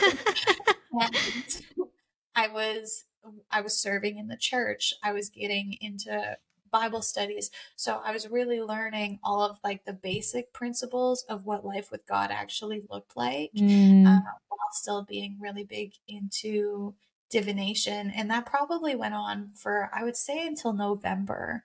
And November of 2022 was the first time that I ever had deliverance. And I had learned about deliverance from podcasts, but I had, you know, nobody at my church had offered me deliverance. I Mm. just didn't know anybody who did it. So when I had when I first started getting my feet wet with deliverance in November, that's when I really saw my walk with God start to change. And God had sent me amazing fellowship at the time, who was like, you know, God wants you to go into full time ministry. Like, believe that you can do that. And she was so good for that season of really teaching me the authority that I had in Mm. Christ, teaching me. She said one time, she said, "You don't trust God because you don't believe that He fully loves you yet." And that Mm. that sparked like a whole different season of my walk that Wow. I think I'm still walking in that season of really understanding what God's love is. I think, you know, when you grow up without a dad, I don't think you learn how to be a daughter. And Wow. it can be difficult to even submit and understand your place as a daughter of God, and to believe that He has good things planned for you. Believe that He's never going to forsake you. Believe that He's never going to leave you. Believe that He's got a hope and a future. When I got deliverance, like, that crush on that boy completely left. But I was there again, realizing that I didn't know my identity. And now that I wasn't, you know, in Delulu world as this person's like soon to be wife, I didn't Yeah. know who I was. And I didn't believe the plan that God had for me was good. And that's what led me. God was like, I need you to do a 30-day. He actually pulled me out of my church that I was in there, because I was doing a 9-month ministry program there. And he pulled me out of it and said, I want to teach you, like, let it just be me and you. And and people were like, are you sure? Are you sure? Like, that sounds crazy. And I was like, I'm not sure. It does sound crazy. I agree, but I know the voice of God. Um, Mm. and I know that that's God speaking. And God was like, I want you to write a 30-day devotional all about my love. And I was like, God, again, do you know who you're talking to? Like, I don't know what your love looks like. I don't even know what love looks like in the world, because my view of love has been so skewed and so ruined and so um just distorted from the world. And I spent the whole month of December, last December, writing the study, December. And then in January, God was like, I want you to run an online Bible study. And again, like he puts me in those situations where I'm like Moses, where I'm like, dude, I don't know how to speak. I'm still new here. What if they have questions? How am I going to answer Mhm. it? And Mm. I ran that study. I said, God, can I have a sister on it with me so that, she could speak? She was my Aaron. And I was like, God, like, please, can I Mm. have her with me? And he was like, yeah, absolutely. I should have So asked for an Aaron. Jeez. no, no, you didn't need an Aaron, seriously. Well, and what the Lord taught me from that, he said, yeah, but sis missed a ton of the Bible study for she was sick Mm. and she was going through her own stuff. And what the Mm. Lord taught me through that was like, you have me. You don't need anybody else but me. You don't. And it's important that we have godly counsel. It's important that we're under authority, but God really needed to solidify that that message in me that with him we can do anything. Because I would go into a study, I would pray about it before we led into it, and I would go into a study, have no idea how I was going to teach it or what I was going to say, and then 2, 3, 4 hours would go by, and I had all the words, which wasn't me. Mm. It's not by my own might whatsoever. It's by how good our God is and how wonderful He is that Mm. that all happened. But your willingness too to receive that from him, Mm, to sit there and have your heart open to him and be obedient, even though you in that moment don't have the words. And I just think it's so beautiful. Because when you were talking about, your character shifting and being kind of like angry at God in that time. And I think it's a beautiful example. It's like God will take you wherever you are, whatever belief you currently have, whatever situation you're in. Like God, if you are willing to let him in, God will be there with you, and he doesn't care, what your belief is in that current moment, because he'll show you the way. Like a lot of people I think have that stigma or that belief with the stereotype of like, well, I have to be perfect all the time and I have to be, on the right way for me to be, next to God. And that is the only way to have a mhm, relationship with God. But, with how you were talking about it goes to show that like, you were still trying to discover yourself, your heart, the healing and everything that you had to kind of face with God, though, as God leading you through it and kind of God exposing yourself to yourself as you're going through it. And um, one thing that came to mind was like in that moment, it was kind of like you had these worldly expectations, right? Things that the world taught you, right? Like yeah, there's this deal, there's this work hard and get what you want. And so if the Bible says, tithe and you'll get all of these things, and the Lord knows the desire of your heart, therefore you're gonna get out like rich and you're gonna get the guy.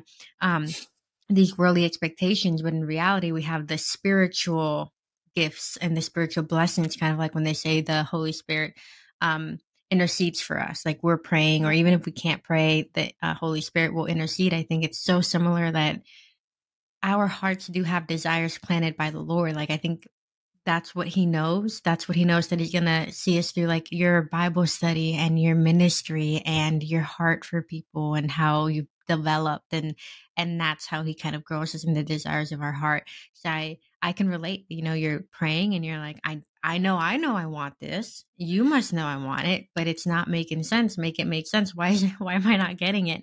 And so then we go through a period where God kind of shows us that you're wanting worldly expectations, but I am a God, and mhm, I deliver differently than the world does. And I don't give you just minute things. I give you treasures of the kingdom that will last you for an mhm, eternity. But that's yeah, really hard to get that concept.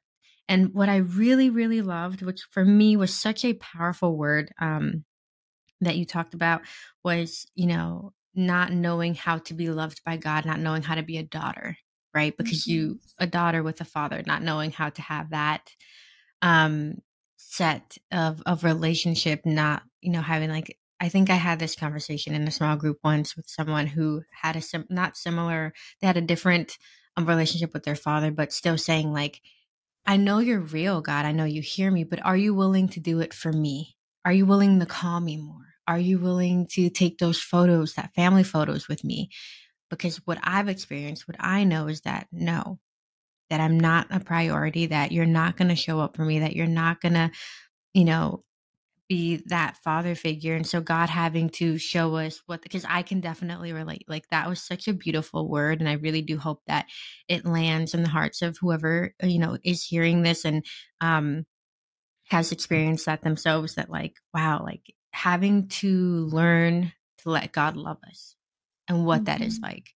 What is God's love? And I think that even for myself too, I think God during the making of this podcast was showing me that like you have set worldly father expectations upon me. Like I don't walk by the same standards, and I'm not going to make the same mistakes because I'm so different. I am a father, but I'm so far from that same, from that comparison. Like there's no comparison. And I just loved the way that you said it. I loved um like how you were going through that and how you had someone say that over you, and especially the part of just the ministry, because it can be so hard to believe that we're doing something. You're like, really, me out of everyone out here, you're telling me that you're picking me, I and believing that God has a plan and a purpose. But it's beautiful though to have community. It's so important to have people who will help lead you. And also, I mean,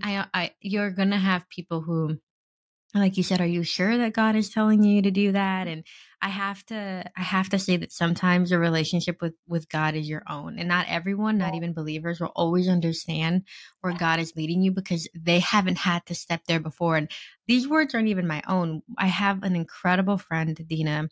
When I was deciding leaving my job, I talked to her and I just said, like, man, like I've seeked advice everywhere.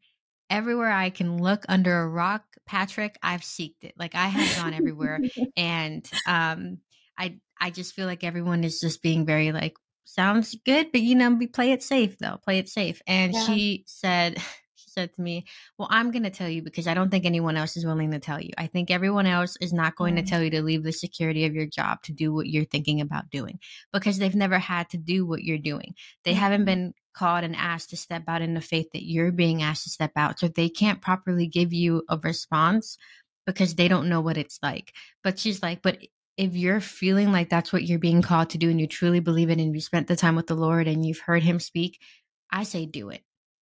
And I mhm. remember she said, because I think I was talking to her about Old Testament Deuteronomy when, 12 men get sent out to look at the promised land and they come back and 10 are like, nope, no way. We're not gonna get it. And the other two are like, no, no, no, no, we got it. We got it. We got it. And I remember she told me, she's like, I'll be one of the two. Like I will cheer you on while the Oh, 10 are telling that's you that so it does good. not seem possible. And I just remember that gave me so much life because she was the one that said, no one else. Right. And so I think it's important that like believers, we will always cheer each other on, but we are still worldly, and Mhm, we're still in the world and we still have flesh. So sometimes we can believe for you, but because we don't want to steer you away from the Lord, we don't want to say, absolutely or no, we're always going to also try to be a little safe as well. So it's always really great to have that community and have that support, but it's also so important to know your relationship with the Lord and have that stillness and peace to be like, okay, it might not make sense to them, but it makes sense to me because I know my alone time with God. And I love that you did it. I love that.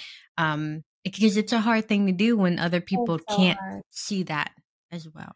Exactly. Mhm. Like it can be such a weight. And so I love that you did it. And I love what God asked you to do too. Cause I know you mentioned, like, oh gosh, I worked so hard in the world. Like that's all I ever did. But I think that makes you the perfect person because you now have a comparison of like, I know what it's like to work for the world and in the world. And now I know what it's like to work alongside a loving father who is leading me and guiding me. And I just think that's absolutely beautiful. Um, and I know that you also mentioned some medical things going on in the family and healing as well. And what was that experience like? Was this during your time where you're walking with the Lord, or was this a little bit before? Oh, God is so good. One of the biggest times of my life when before I had truly come to Christ, in my early 20s, my mom got stage 3 breast cancer. And she had the worst kind of breast cancer you could get. and she was on the highest chemotherapy you could get in the world. And she was not good. Like, there was a few times where my stepdad called me and was like, you should probably make arrangements to come see your mom, because I don't know if she's going to make it through this weekend. And that was a time in my life where that was the time of my life where I was still living in the world, and I was saying, God, like, please heal my mom and I'll get right with you. I won't get right with you right now. I'm still going to do my filth and do my thing and do what I want to do, but I will get right with you one day. Like, I remember pleading with him, I'll raise my kids to know you. And like, I just, I think our whole family went really hard in the paint in prayer Mm. for my mom to live. And I remember being like, God, like, you gave me the worst cards when it came to dads. Please don't take my mom away.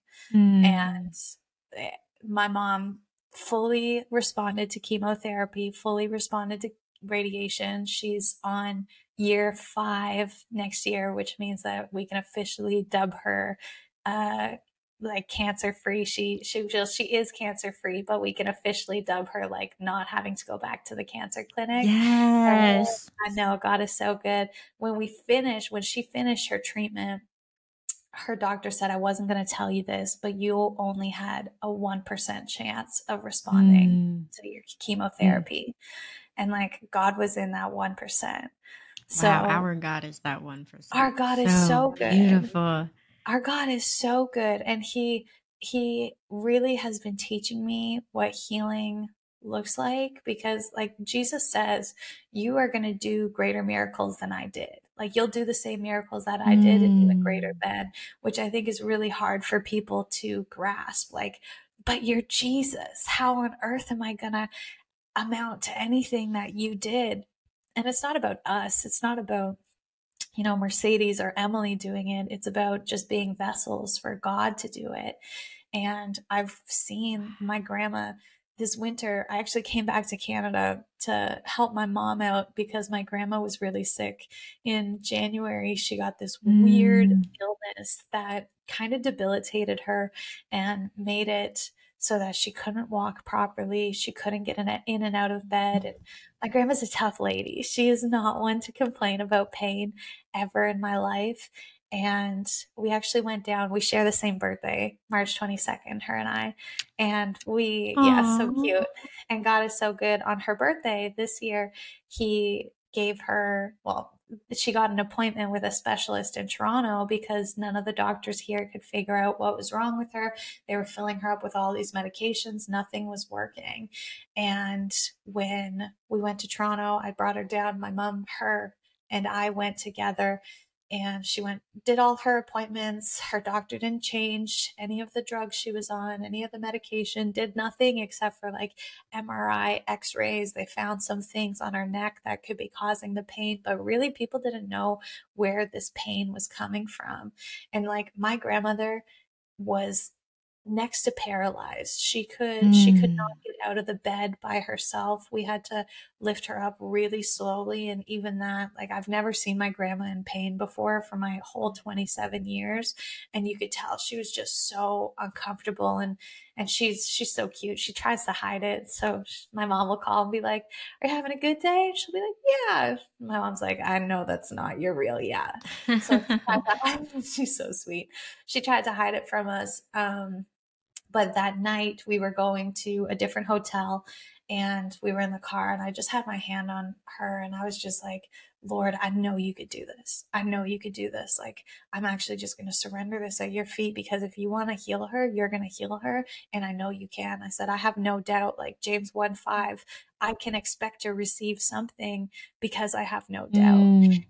And, and we went to the hotel that night. She was walking with a walker. It took her 20 minutes to get out of the car, like my poor sweet Maymay. And the next Mm. morning, that night we had prayed with my Bible study group, and I said, y'all, can you like join me in prayer for my grandma, because she's really not doing okay. And the next morning we woke up, and my grandma was like, look at me, look at me. And my mom and I, we were sleeping in the bed next to her, and she was like, look at me, look at me. So we're like groggy, waking up. And here my grandma is like jumping out of bed like she is 50 years old. She's Oh like my walking with her gosh. walker in her hand. My cousin came to visit. She's like picking up my cousin's kids. Like we Mm. saw the move of God. We saw his healing power that day fully and completely. And the doctors Mm. haven't been able to explain it. Nobody's been able to explain it except for that is Mm. our God. I'm reading a book right now by Andrew Womack. It's called The War is Over. God is not mad Mm. at you. And Mm. one thing that really hit me yesterday as I was reading it was that a lot of us don't feel worthy to be used by God in that sense. So we don't Mm. feel like if we lay hands on someone, it's going to work because it's us. Is God going to do it through us? Are we worthy enough to have the power of God work through us? And it just hit me so hard because I've heard the Holy Spirit say, go and lay hands on that person in the street and pray for them to be healed. And I've been like, Mm. no, I'm not going to do that. Like, what if it doesn't work? Yeah. And Andrew Womack speaks about how we we are not worthy, but God calls us worthy. When Jesus Mm. died on the cross, Jesus made us worthy. He took all of our sin, He took all of our shame, He took all of our sickness, He took everything on that cross. That it's already been done. Whatever you're struggling with right now has already been paid for. You don't need to pay for whatever sin you're struggling with. You don't need to pay for whatever unworthiness you feel because Jesus already paid the price for that. God reconciled himself back to us fully and completely through the work that Jesus did on the cross.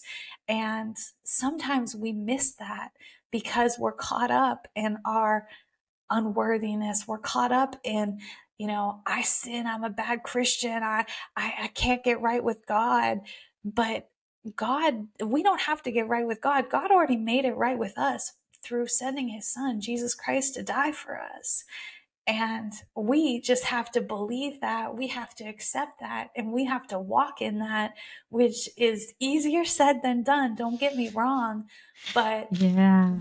it's really got me thinking about those times where I'm like, is God actually going to use me? Is he Mm. actually going to use my hands to show his power? Like, these hands are not worthy. Of course they're not worthy. None of us are Mm. worthy. But God already remedied himself, reconciled back to us, and took Mm. all of our unworthiness and plastered that on the cross with our Savior. So we are worthy of being used by God in miraculous ways beyond anything that we could possibly imagine because of Jesus Christ. Wow. And that is so beautifully said. I love how you just talked about, the fear of like, I don't think I can play, like, I Mm-hmm. don't think you can use me. But I think, just the way that you worded it, like God through Jesus dying on the cross made us worthy. Like we're already worthy. Mm-hmm. But I think reminding ourselves that, yes, I am worthy, because the enemy is so quick to say, no, no, no, no, no, no, no, because it's not in his best interest for us to lay hands.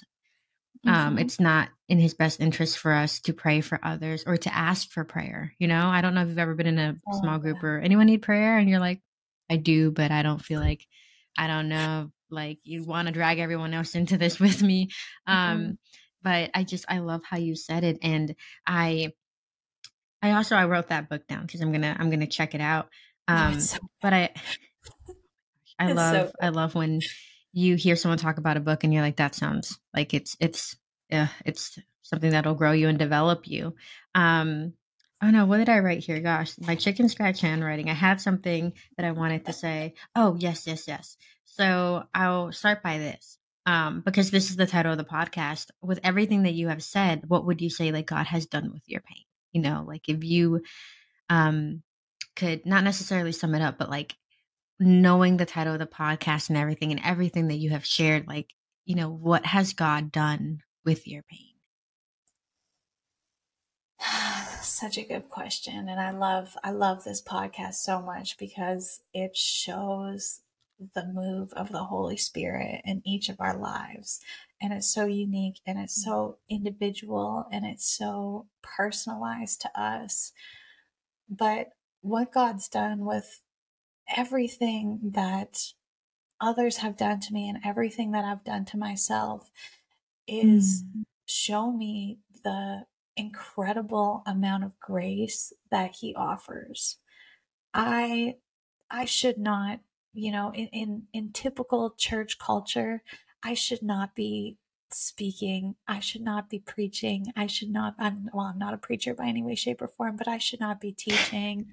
I Mm. I had people last year say there's no way you could go into full-time ministry. Like you still have so much of your past to Mm. deal with. And God has just come and shown his power in my life that no matter how broken you are, no matter how insignificant you feel, no matter how unlovable you feel, when you realize that everything that you were searching for your entire life was actually God, everything changes. Yeah, I used to blame my dad for all of these things, but it wasn't fully that I didn't have a relationship with my earthly father. It was a large part of I didn't have a relationship with my heavenly father. That would have changed the entire course of my life. That would have changed how I viewed myself. It would have changed the decisions that I made, how I acted. And it really allowed me, when I fully came into understanding how good God is and also understanding how powerful the enemy is, because I hate to call him that Mm. word, but at the end of the day he has a lot of influence. He's the prince of this world. He's no Mm. match to our God, no way, shape, or form, but he definitely does have an influence on each and every one of our lives.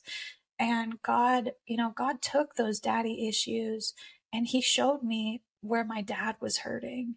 He showed me where the enemy had his Mm. hands in my dad's life. He showed me the different emotions that that family felt. He showed me that I didn't need to be envious of the life that I didn't grow up with, that I really idolized, because he had this life planned for me. God takes everything Mm. that the enemy meant for evil and he uses it for his good. So all of that, all of that unlovingness or unlovability, is that a word? All of that, those emotions that I felt as a kid, the unwantedness and how I never thought that I would fit in, how I always thought down on myself. I can see now Mm. how terrified the enemy was of me actually finding who I am in Christ. Mm. Because when I found who I am in Christ, who I was in Christ, and I'm still working on that woman day by day, and I will work on that woman every Mm. single day until the day that I So die. I'm good. no way, shape, or form am I perfect. Mm. But when I found out that I am blessed and highly favored, when I found out that I have a father to the fatherless, when I found out that I'm actually royalty, when I found out that God clothed me in righteousness, when I found out that I'm a daughter of the King, when I found out that I was chosen, like I was chosen and I was so loved that a man was willing to go to the cross and become a mockery for me and become Mm. Andrew talks about in that book that the word of God says that Jesus's face and body were unrecognizable as a human Mm. because he went through so much torture in order to take my sin and my pain and my past and my curses and my generational curses and everything that I dealt with and everything that you deal with and everything that everybody in this world, whether there be believers or not believers, Jesus took that to the cross for every single one of us. And God gave me a voice that wasn't a pity party for myself. It wasn't a victim mentality anymore. I'm the head and not the tail. yeah, you know what? I may have been fatherless, but now I have a heavenly father. Now I Mm. was able to forgive my dad for the things and the decisions that he made. I was able to forgive my stepmom, who, she's a lovely woman. And I don't know if she always made the right decisions with my brother and I growing up, but she really cares about us now. I can see her. When I'm at their house, she is the one who always makes sure that I'm okay. I didn't Mm. want to be mad at her anymore. I didn't want to hold what she did 27 years ago against her. I was able to let go of the jealousy that I had from my brother, my half brother and sister, for getting the dad that I didn't have. And Mm. I learned what it meant to be a daughter, whether that is crying in God's arms over a breakup, or depending on him for finances, or asking him what I should do. What's the next steps? Where should I go? You want me to quit my job? Okay, dad, like, you're going to give me another avenue. And it really mended my soul of these relationships that I looked at growing up, these father and daughter relationship that I looked at, where I was like, wow, like, they're so best friends, and they're so close, and they tell each other everything. I God actually gives me visions sometimes of, like, I can see small Mercedes playing on him. He's like this giant, Mm. this visions. I can't see his face, and he's just like this giant body on a throne. But, like, I can see little Merce playing on his arms and, like, using him as a jungle gym.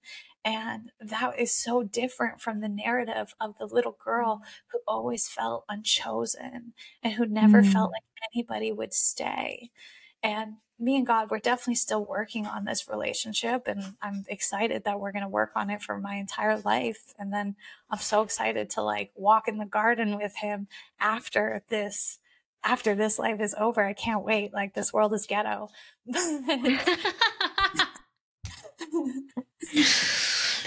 Oh, one Yeah. out of 10 would not come again. No, no, please, like, let this be my last time. It will be. I know it will be. I don't believe in reincarnation. Somebody's gonna. No. Yeah.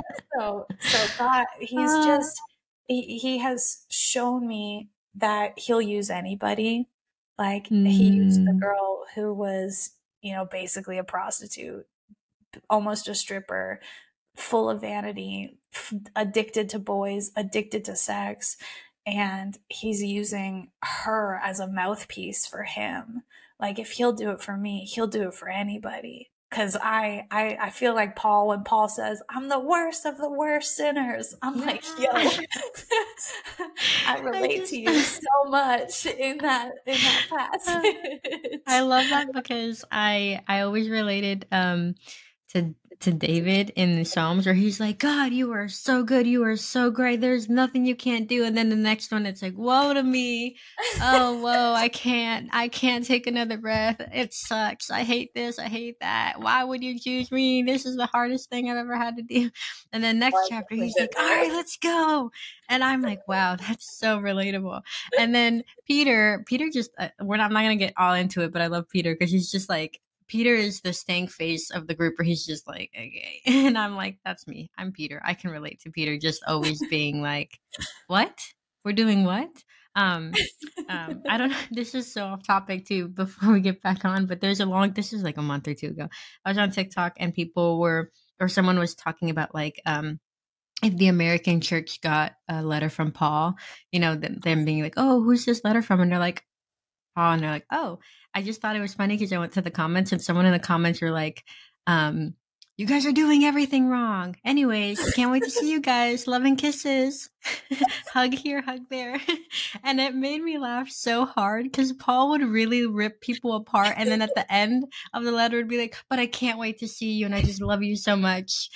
XOXO, Paul. I just it made me laugh so hard.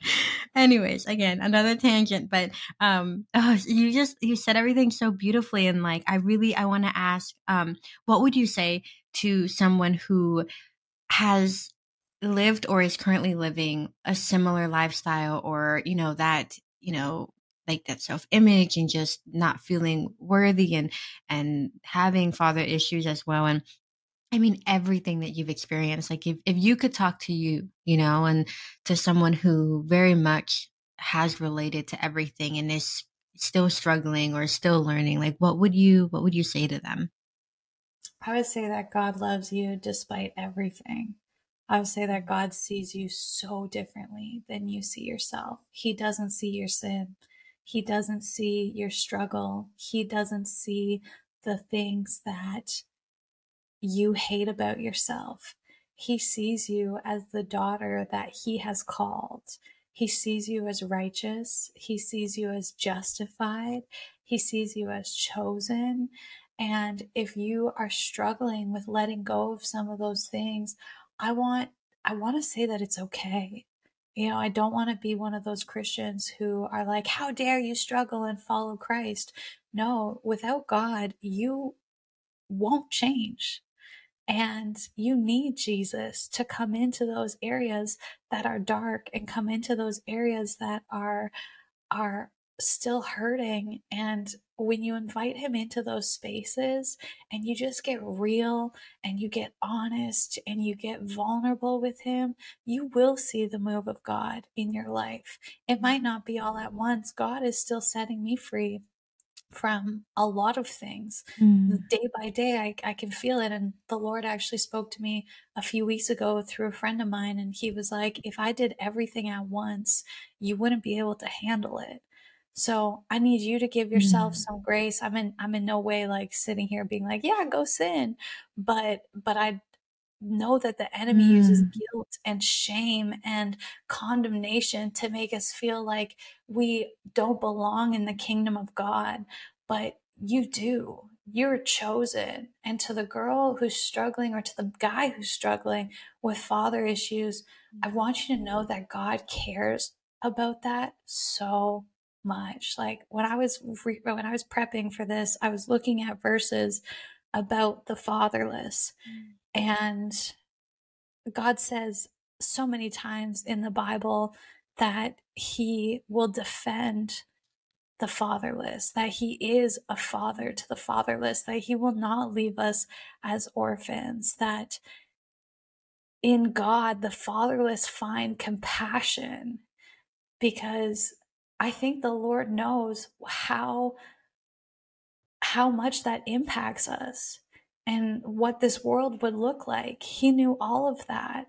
So know that God sees your pain. Know that God isn't pleased watching you struggle with this. And know that your relationship with your Heavenly Father will heal your relationship with your earthly father, no matter what that is, no matter if they're here, no Yes. matter if they're gone, because it's about your heart and your healing, and God will bring that. God will help you with forgiveness. I never thought I'd be able to forgive my dad. I broke down to the Lord this January and I said, Lord, I have no idea how to forgive him. I have no idea Mm. how to forgive her. I have no idea to let this go. And God has just slowly but surely been massaging all of that out of my heart, to the point where when I was prepping for this, I realized that I didn't just want to come on here and slam my dad, or or say anything that was going to hurt him. And I was kind of stressing because I was like, I don't want to hurt him. And this was the first time in my life that I didn't want to hurt him or her for the hurt that they had caused me. So God sees you and he loves you, and your identity is found in him, not in this world, not in the relationships of this world, but in your relationship with him, you will see who you are truly meant to be.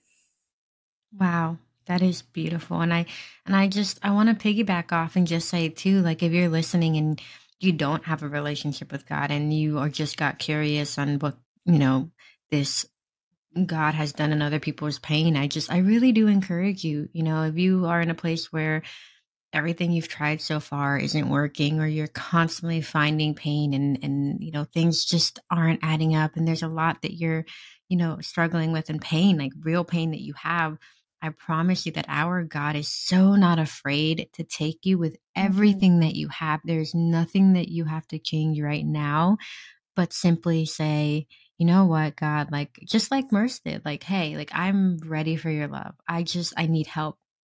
And allow him to be with you so that you're not alone. In those moments in the dark room where you feel alone, where those, negative thoughts and those negative voices are becoming so loud that it's just overbearing, and you're probably at the point where you're crying and screaming, but it's so bad that it's not even making an audible sound. Yeah. I encourage you to just allow God into your life, because Mhm.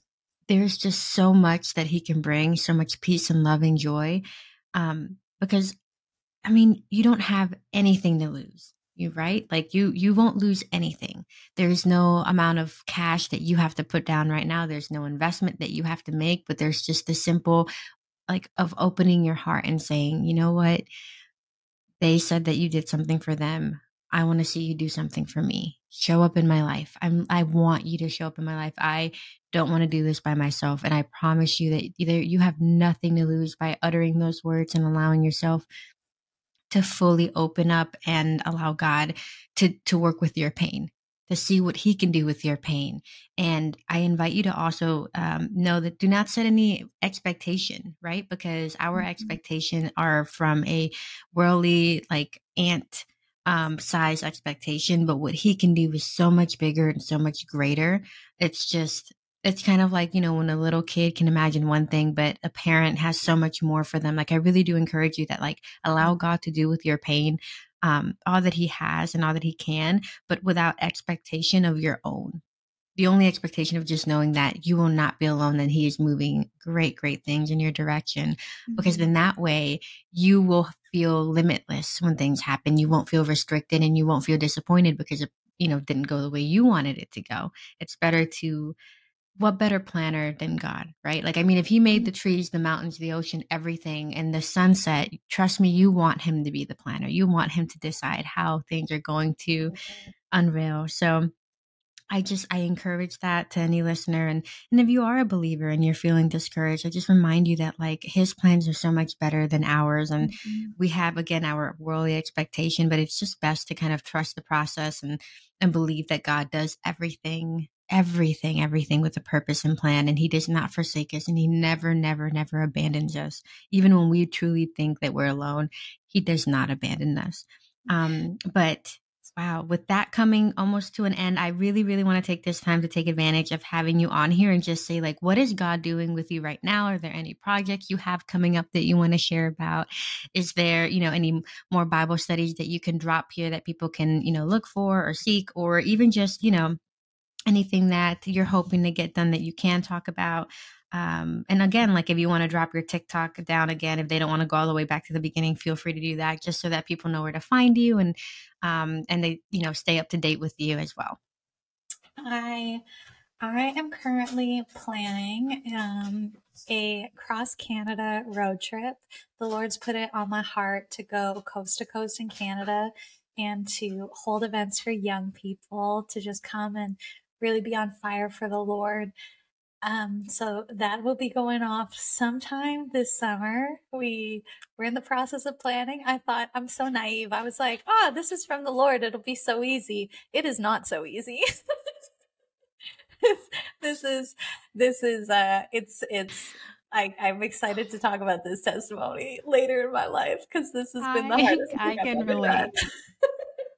You know what? When this happens, please, I want to have you back on, and I want you to talk about all of it, and I want Oh, you you're to so sweet.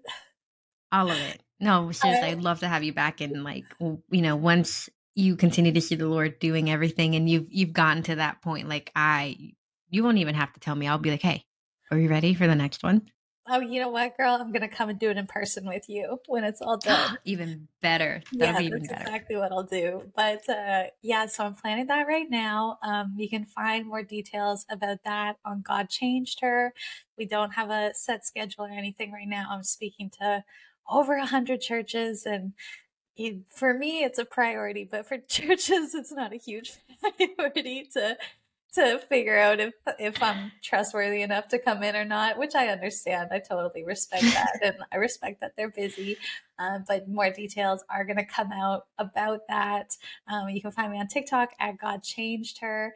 I am starting to write the next devotional. So our next online Bible study is going to be women's only, which I'm really excited about. And it's going to run, I'm not too sure. I'll let the Lord take me, but either November, probably December or January, probably January. Realistically speaking, most likely January. And it's going to be on waiting and doing waiting and patience and what that looks like, because two subjects that I am not good at right now, but the Lord is teaching me through this tour. The Lord is teaching me through other promises that I'm waiting on in my life.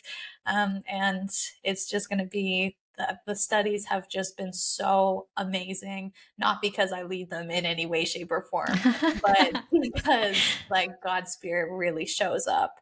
And we have a great group of girls who have been on the last few studies who are all like, we're coming back. So you should, if you're looking for an amazing community, definitely keep along with me. My website's www.godchangedher.com. And that'll be coming either late this year or early next year. Oh, wow. I am so incredibly excited.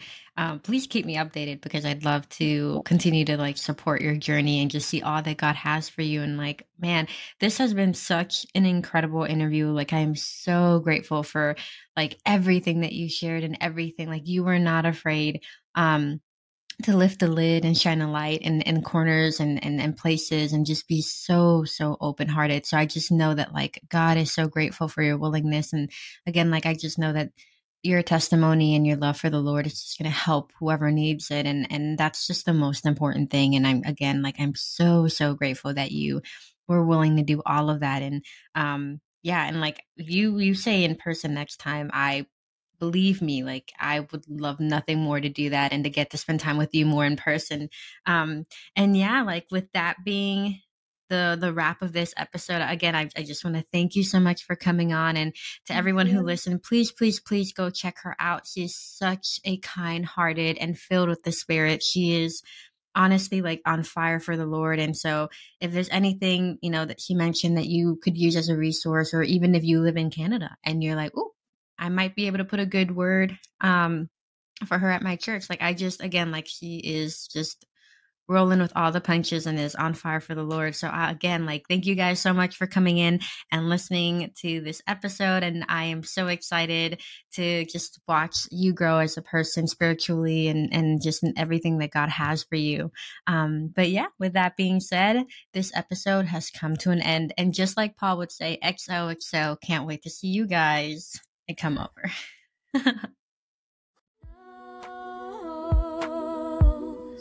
Thank you so much for listening to What God Has Done With My Pain.